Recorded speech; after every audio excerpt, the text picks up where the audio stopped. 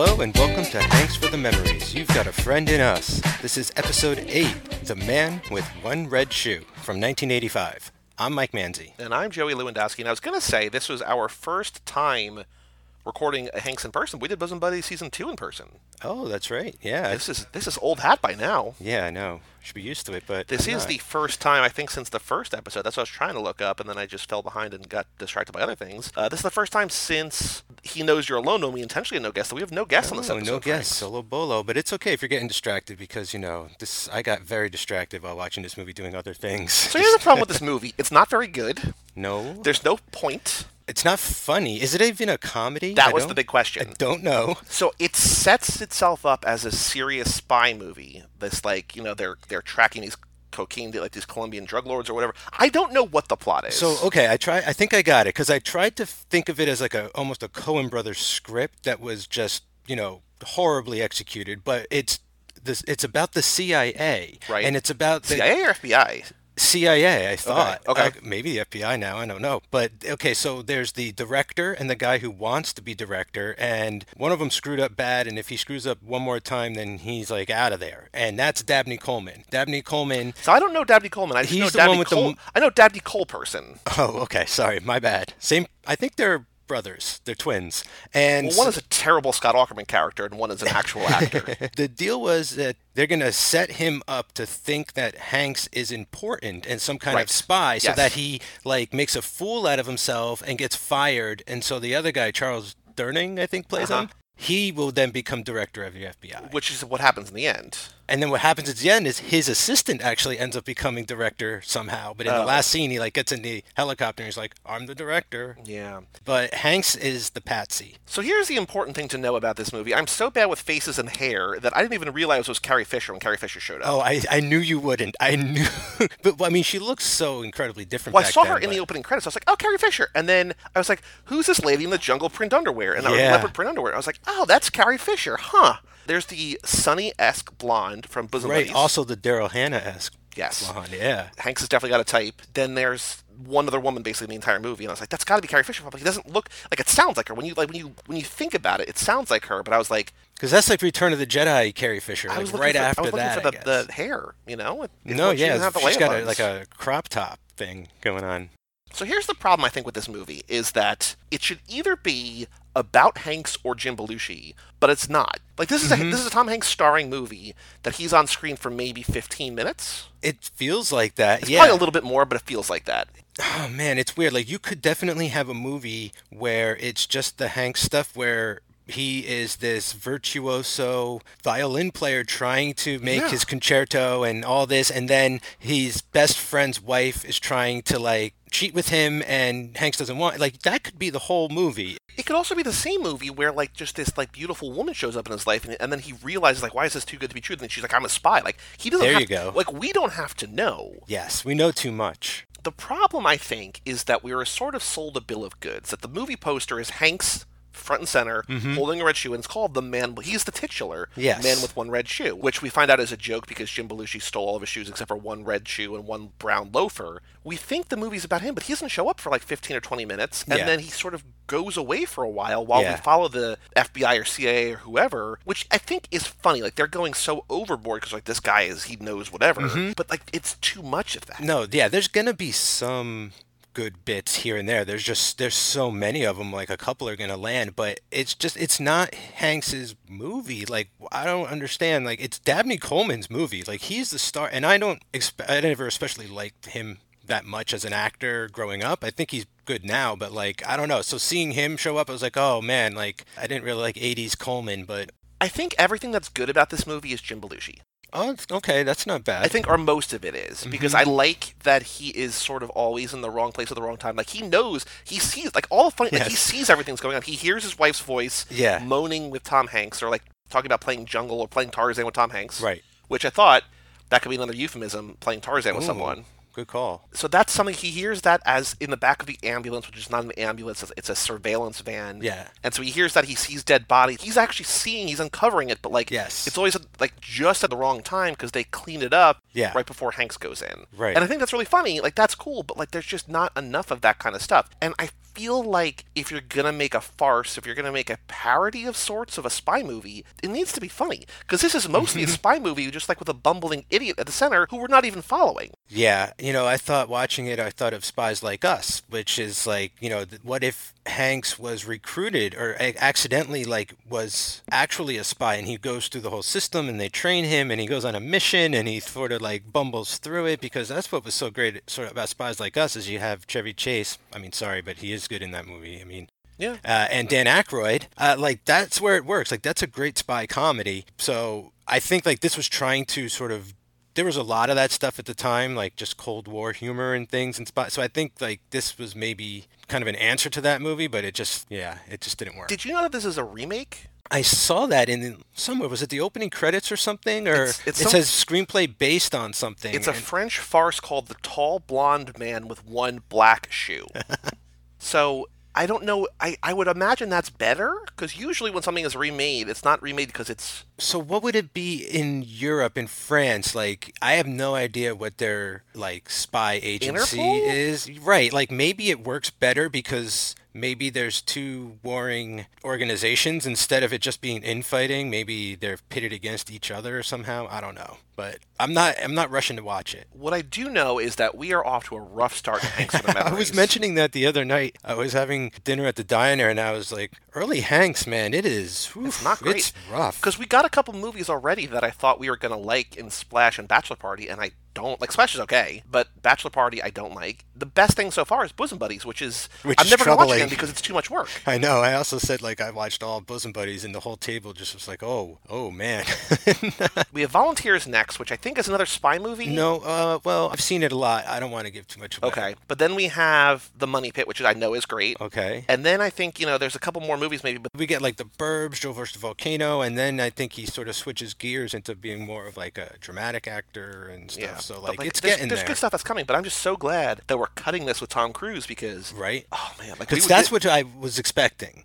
Right off to the races. Yep. He is hit the ground running. But importantly, Carrie Fisher will be back in The Burbs. Right. Dabney Coleman will be Hanks' father in You've Got Mail. I've never seen it, so Neither okay. have I. I've not seen Punchline. I've not seen a lot, actually more than I thought. The most important trivia about this movie on IMDb is the number 2 thing, because there's a lot of trivia on IMDb about the music, and I'm like, I don't give a shit. What music? Okay, so there's... I think Hanks is actually playing the violin, which I think is cool. Ooh, I think. That's cool. It doesn't confirm it, but I think. So there's his song that he wrote, and then there's the rest of it is that score. By the way, Cage has shaving. Hanks maybe has toothbrushing, but he also does that thing where he fogs, he draws the scale with his fingers, the mirror. Do you remember that scene? Oh, where the mirror is all fogged up from the shower, and he draws the clef, the whatever, and then he just starts doing notes on the mirror. That's awesome. That's so cool. Because music is in his mind the whole time. That was interesting. That was explored when they were like, oh, maybe is there some way that he could encode a message in the song that he's writing or something? And I was like, whoa, I'm finally glad they got to something.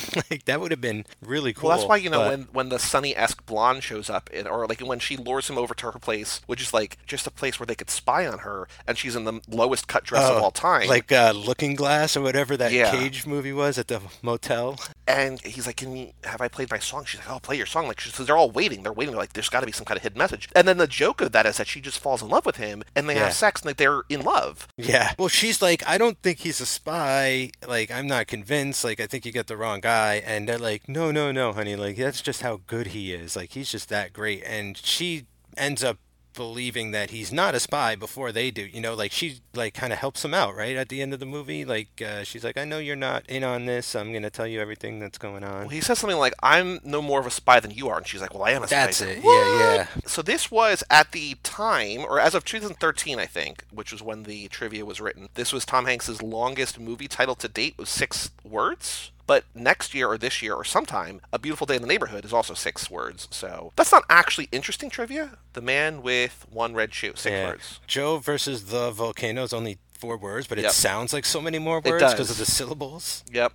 And also, A Beautiful Day in the Neighborhood is much longer in terms of letters, but that's the kind of trivia that we're working with here on this movie from IMDb. My only other really note of significance is that it was always something that we called out when we saw Cage movies. We get young Hanks in this movie, which is not young Hanks, but like we get actors playing young Hanks, so they're showing like the unremarkable life of him growing up, and like, you know, going to the dentist and like playing the violin and learning music and everything like that. And I was like, oh, that's a thing. That's interesting that we see, because it's rare that we see that. We had it in Splash, right? Yep. And that was it, basically. But yeah, we always like to see if there was like a young Cruise or a young Keanu. Because we saw a lot of young Charlize. In fact, didn't Jennifer Lawrence play young Charlize in a whole movie? Yeah. Yeah. But like in Bosom Buddies, we had younger Hanks, but he was played by Hanks. Remember, college age and high school age Hanks was played by Hanks. That was a highlight. I don't know if I have any more notes about this. I was just amazed how much of the movie was the whole thing revolving around the dentist. Like, I just recently had an encounter with the dentist, but it was the day after I watched this movie. But it was just like going on, and I was like, when is he going to get to the dentist? What is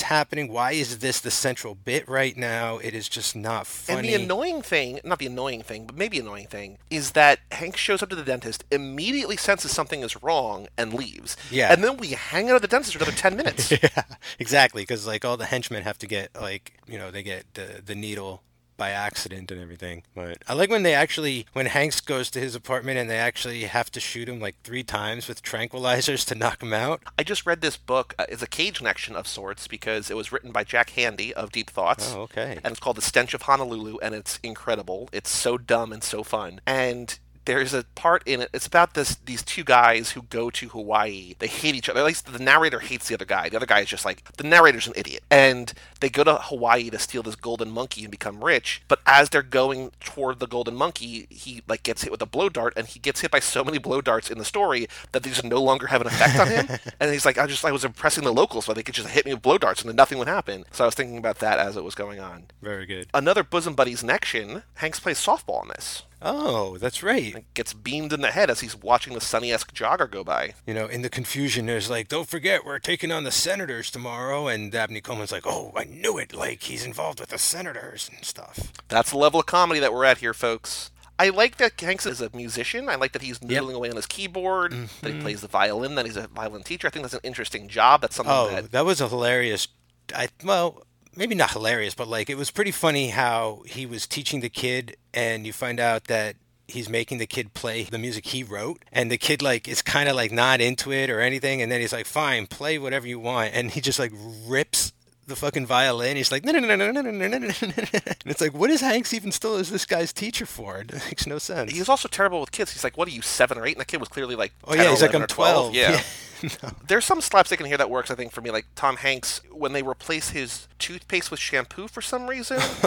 Because they're putting his apartment back together and they get it like all wrong. Like he turns on the faucet or he flushes the toilet and the water goes on. And so he keeps flushing. They're like, oh, he found out the bug. We need to turn on the volume or whatever. Okay. But I like that when he is talking to the Sonny-esque blonde, that he starts like spitting bubbles. Like that's definitely going to be the image for this episode. It's funny. Like it's a funny visual. Funny. Yep. It's just, it's just way surrounded by a lot of movies that I don't care about. It was just so boring. I was just so bored. And I wouldn't feel good about being bored watching it or anything. I was just like, why does this isn't just working at all? I doubt it was working back then, too. If you had to pick a favorite moment in here, what would the favorite moment be? Right. We got to do that. Credits. No, actually, okay, so I guess when they're performing the concert and it keeps getting stopped for different reasons, and I didn't know Belushi was also a musician in this, or that Carrie Fisher was a musician either. They're just like all suddenly playing music in the concert. Yeah, why not? But, if I had to pick, I guess that's the best part. That's the most sort of, like, complete sequence, from start to finish, where it just feels like you could just take that and watch it as a short, and that's fine. I think my favorite is because there's not a lot that I liked here, because I watched most of it last night. I finished up this morning because I was falling asleep watching, because I was like, I cannot. But at the end of the movie, when Jim Belushi comes over, he's basically apologizing for having a mental breakdown. He's like, I'm sorry that I accused you of sleeping with my wife. I don't know. I'm seeing these people. I don't know what's going on, but it's all real. Yeah. And then he's like, I'm thirsty, I'm going to go get a drink. And he goes in the refrigerator, and it's just a dead body in the refrigerator.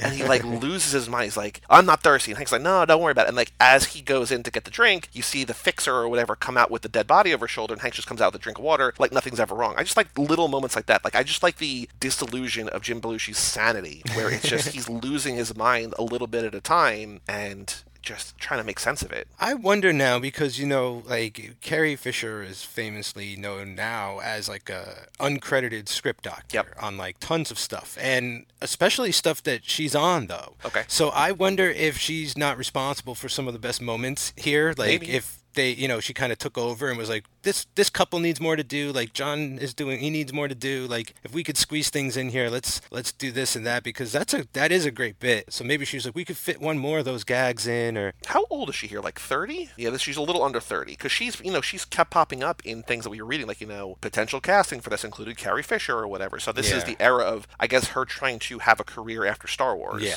Which did she really? I don't really know much about her. She went into comedy. Really, she wrote Postcards from the Edge, which is based on her life. It stars Meryl Streep. So I know she was a writer, but like, did she act a lot? Yeah, she shows up a lot. I mean, she's obviously she's not like a star, but she's in where her and Bruno Kirby and Meg Ryan and When Harry Met Sally. She's in that. So like that was a huge movie. Aside from playing Leia, is that what she's most known for? Do you think? I think so, because I just think that movie is so well known and it's such like considered a classic that so many people have seen it that they probably would say after Star Wars that's the movie I went to after Star Wars. Gotcha. So. Okay. What was your least favorite moment in a movie filled with them? Oh boy. Come on. I'm forgetting a lot. Let's see if I wrote down anything in particular. Well, yeah, because we were talking about, last episode you said you had seen this before, but you didn't remember. You watched it 3 years ago, according to Letterboxd, and you don't remember any of it, which I don't blame you for. Nope. I don't remember much of it now this time. Like I said before we recorded, no wonder I couldn't recall. Do you remember what your guess was for this? Oh, yeah. My guess was that Hanks is going to lose a red shoe that had something important, like, hidden in it, and he needed to, like, get it back for some reason. Well, that's, I guess, closer thematically that there's an importance to the red shoe, but, I thought it was either somebody who was in love with the Red Shoe Diaries, which was very clearly not the case, or what I still think would be interesting is that he gets one of Dorothy's ruby red slippers and tries to find the other person, but not at all. Least favorite moment, though. Oh, it's tough. So many to choose from. Maybe, okay, so maybe in the beginning of the sequence at the dentist office, which felt like it was closed, the way it was like lit and everything. The dentist spy comes in and he just like takes out the receptionist, the female receptionist. It's like that spray. I was like, well, that is aggressively negative there. It's just like, I'm going to walk in and knock out this person and go. I don't know. I mean, like I said, there's so much to choose from. One thing I did like, and I'm just looking through my notes to try to find something that I didn't like, but I don't think I wrote any of the stuff I didn't like down. But I like when the director of the FBI or the CIA or whatever, he knows that his house is bugged, and so he goes outside in a full raincoat and an umbrella and just turns on his sprinklers, and like the guy is with him, his assistant or whatever, is just getting drenched. Mm-hmm. Like, there's funny visuals. It's just that they're like what they're talking about is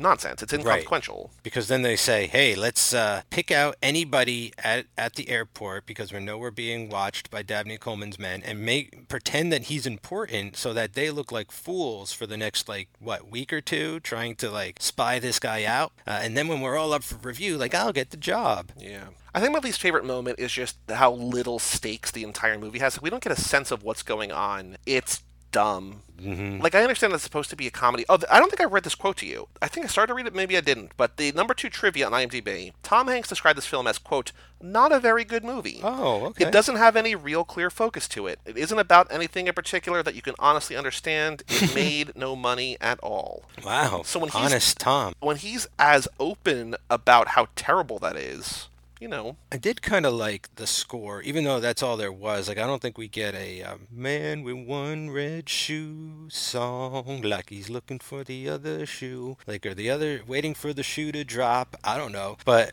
the score was kind of cool. It had kind of that 80s, I don't know if I want to necessarily call them steel drums per se, but it was some kind of synthesizer, it was like that do-do-do-do-do. It almost reminded me a little of Risky Business score, a little maybe. A little Tangerine Dream? A little Tangerine Dream. This movie made $8.5 million. Made $3.5 million its opening weekend. Budget was $16, so it lost money. Ouch. I want you to listen to what's in theaters. Oh, the movie that comes out. Number 1 in the box office, a little film called Back to the Future. Number 2 in the box office, a new movie, I don't know if you've heard of it, E.T. Number 3, Mad Max Beyond Thunderdome. Number 4, Cocoon. Number 5, Silverado. Number 6, Rambo First Blood Part 2. Wow, 1985, man. This movie, but then also Pale Rider and St. Elmo's Fire and The Goonies was still in theater. And Fletch. How are all these movies... Same year?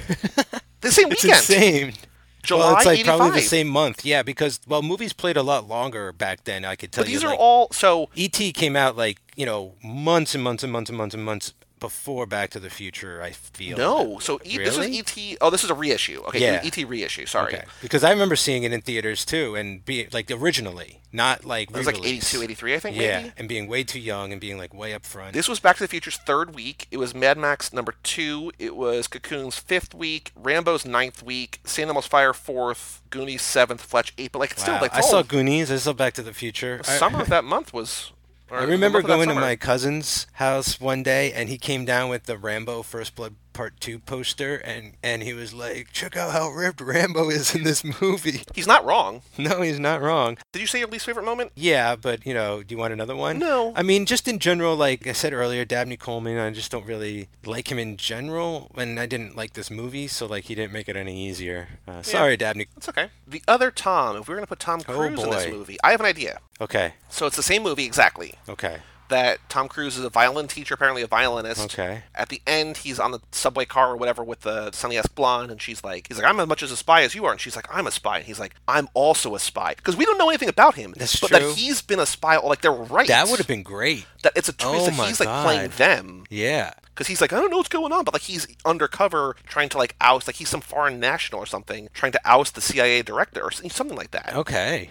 That they're on to him, but he's like this bumbling idiot, and everybody's just like, oh, whatever. And she's like, I believe you. He's like, sorry, lady. I don't know what happens from there, but I like there's like could be a Mission Impossible-esque reversal. Yeah, well, you only need like an extra like 30, 40 minutes and make it a huge action sequence of them chasing each other around and everything exploding and stuff. Wow, that's good because I mean, I was gonna say like you can't make him play this character. No. Like like it would be such a waste. So like he would have to be Belushi in this, like manic, crazed, like bumbling. Like I would love to see. I don't think we're ever gonna see Comedy Cruise. I'm not sure. I'm not positive. Oh, we'll get to Tropic Thunder, but that's and that's a very small part. It's a very small part. But he was nominated for that. Okay, so but I'm just saying, like it would have been cool back then if he had more, maybe one or two comedies under his belt. I'm also kind of glad he doesn't, because if these are the comedies that Hanks is doing, well, just in general, these are the comedies that are out there. Yeah. Like it was rougher than it seems for that genre. Because I feel like comedies in the 80s, and we got into this a lot with like Bachelor Party, is like they went for the raunch. Like there's no heart in those really. Yeah. Like, like those come in movies like Goonies. Like I wouldn't call Goonies a comedy. I'd call it more of like an action adventure movie or something like that for kids. But it's got heart and stuff. And so I think that's what's missing from a lot of these things. And also, I guess they were having trouble with the rating systems in the 80s. So it was like PG or R, PG or R. And it wasn't until this is a PG movie. And like and it wasn't until PG-13. What else? I was listening to Brian's show when they were doing Christine, right? And Christine was going to be rated PG because there was no PG-13 yet. And Carpenter was like, fuck that, no way. So what they did is there wasn't time to do anything except ADR, a bunch of F words. So they just dropped F-bombs throughout the movie to give it an R rating.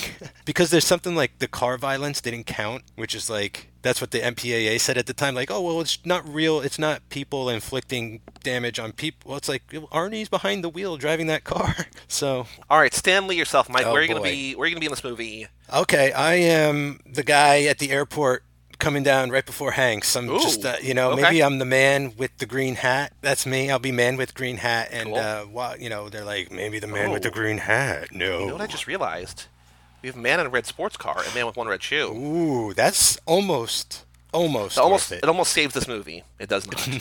I think I'm going to be at the dentist's office, and I think I'm going to basically do what Hanks does, but after the spies have left. And I walk in, and like the receptionist has passed out. I'm like, Doc? And he just passed out. I'm like, I don't know. And I just leave. Oh, so you're like the next customer there. We have an email address here on the show, hanks@cageclub.me. If you want to email us, let us know, are you enjoying these early Hanks movies? Because we're not. Are you enjoying the episodes at least? Hopefully, like... hanks@cageclub.me. We also have a Patreon page, patreon.com/cageclub, and cageclub.threadless.com. Yes. If you want to support us, if you want to buy some stuff, poke around, go check those out. Mike, does Tom Hanks do anything in this movie that could make him seem like he's America's dad? I think he's fatherly to an extent. He's also playing very young in this movie, I feel like. Yeah. Like, because he had been playing a little bit older, guy getting married, sort of not really fatherly, but it felt like he was playing more his age, and it feels like here he's playing someone like maybe 5 years younger. He feels like he's playing very childish, sort of. and I think he's sort of playing fatherly to the violin kid, but I don't know if he's necessarily fatherly. Yeah, it's weird because I don't know if he's joking when he's like, what are you, 7, 8? And he's like, I'm 12. Because, like, if you don't remember your own kid's age, like, that's not being a good father. Is it his kid? No. Oh, right. But okay, I'm just saying, like, a good father would sort of, be on the ball about that. So, I be able to tell.